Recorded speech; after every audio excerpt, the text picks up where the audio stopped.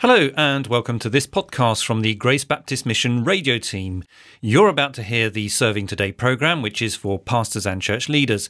This episode was recorded with the late Phil Crowther back in the early 2000s before he went to glory.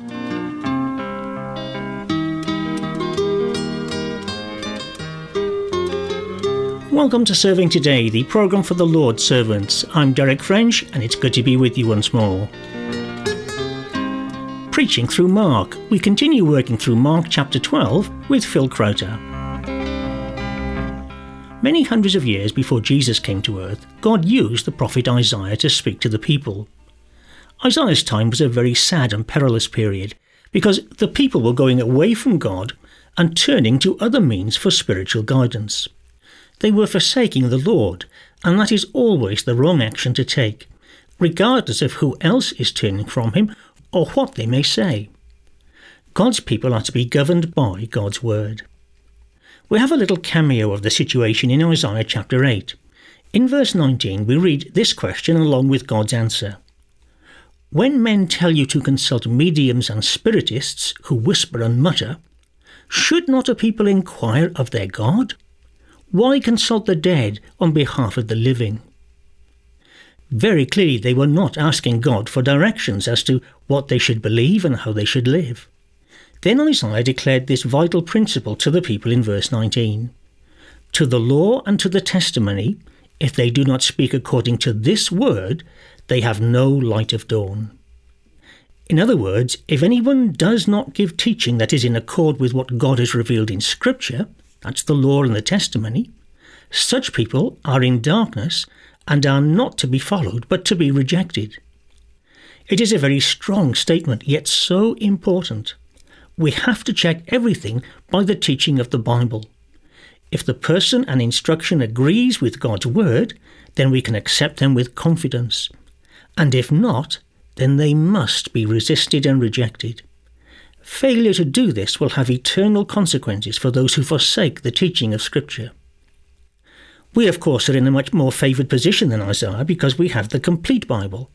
And the principle is the same. We must follow what God has said in his word. We must be biblical. It's not surprising then to discover that Jesus himself took this same approach and taught this throughout his ministry. Today we're looking at how we might preach from Mark chapter 12 verses 18 to 27, where this principle is brought out very clearly by Jesus. Phil Crowther is with us, so Phil, do you have a particular heading for these verses? A bad mistake. It comes from verse 27. What about the background?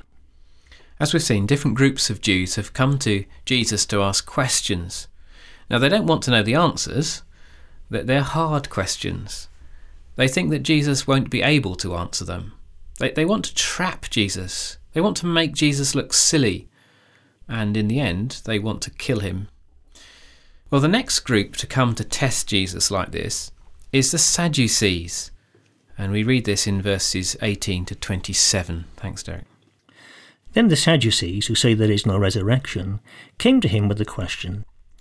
Teacher, they said, Moses wrote for us that if a man's brother dies and leaves a wife but no children, the man must marry the widow and have children for his brother.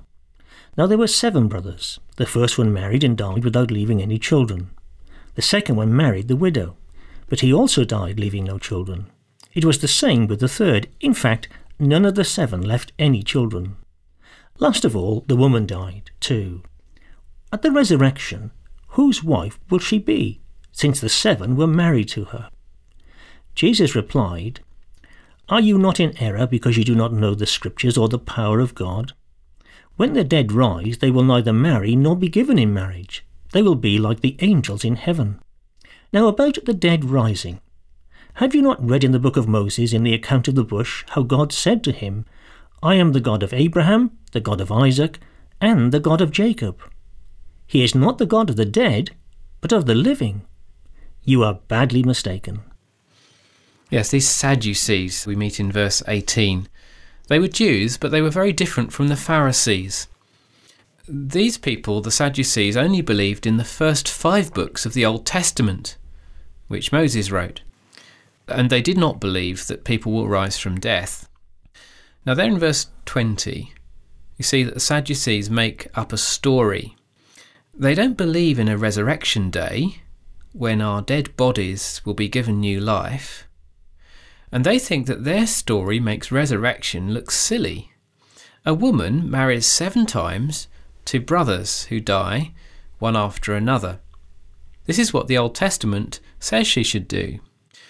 So when they all rise from death, who will she be married to? And of course they think that this question is too hard for Jesus to answer.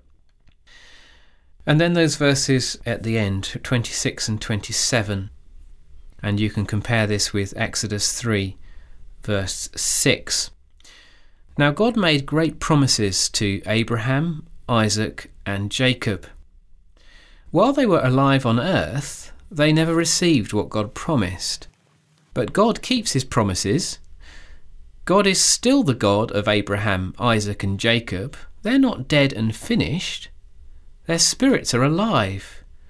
They're waiting for resurrection day, when their bodies will rise from the dead, and then they will receive the promises which they believed.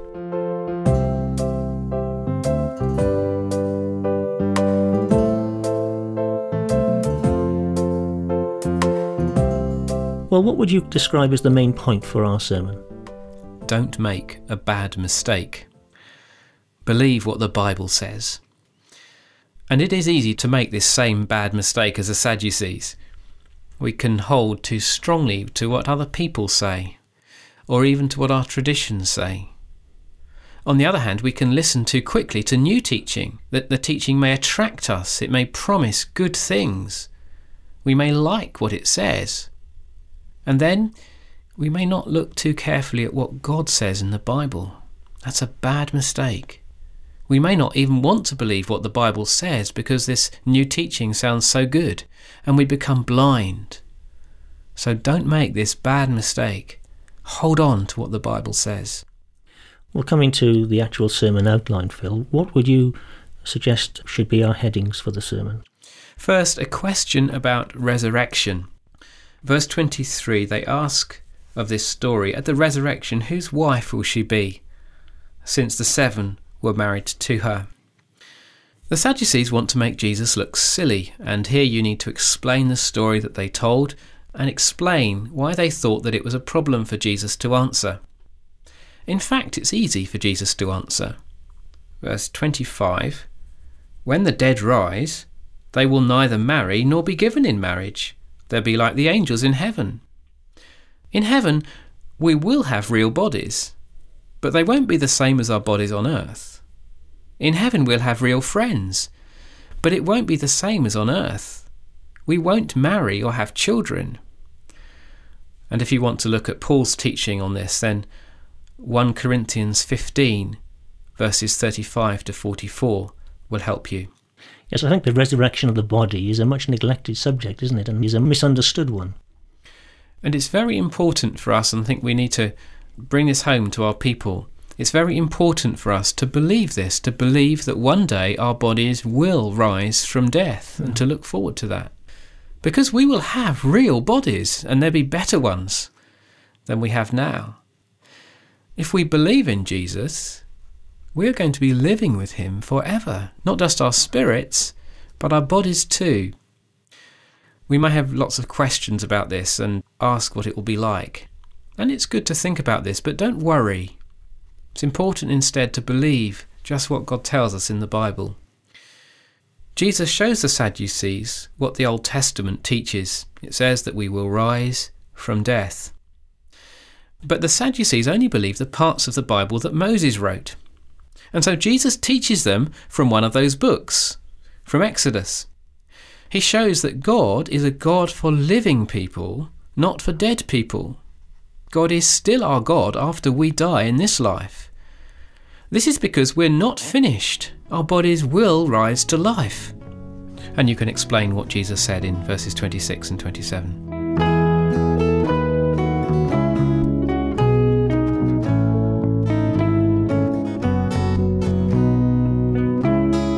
So that's a question about the resurrection. And the second one? A question about us. And here's the most important question.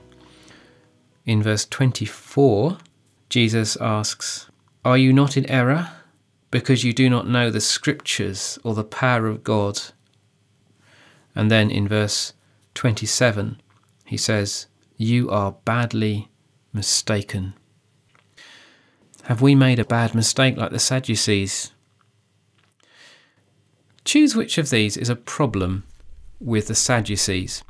Did they find the Bible hard to understand, or did they not want to believe the Bible? What do you think? Jesus loves to help us when we do find it hard to understand the Bible. Ask him. And ask your teachers to help you. God has given you teachers for that very reason. However, the Sadducees were wrong because they didn't want to believe. They didn't accept the Bible's teaching. They didn't like what the Bible says. That's why Jesus said that they did not know the Scriptures or the power of God. Jesus says this is a bad mistake. How wrong you are. Really underlines, doesn't it, how important it is for us to have a faith that's anchored securely in Scripture, in the Word of God. And we need, don't we, to believe in everything that God says in the Bible. Indeed.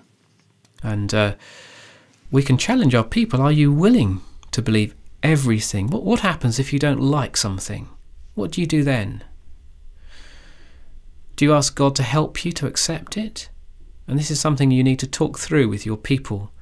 It's so important not to make this bad mistake that the Sadducees made.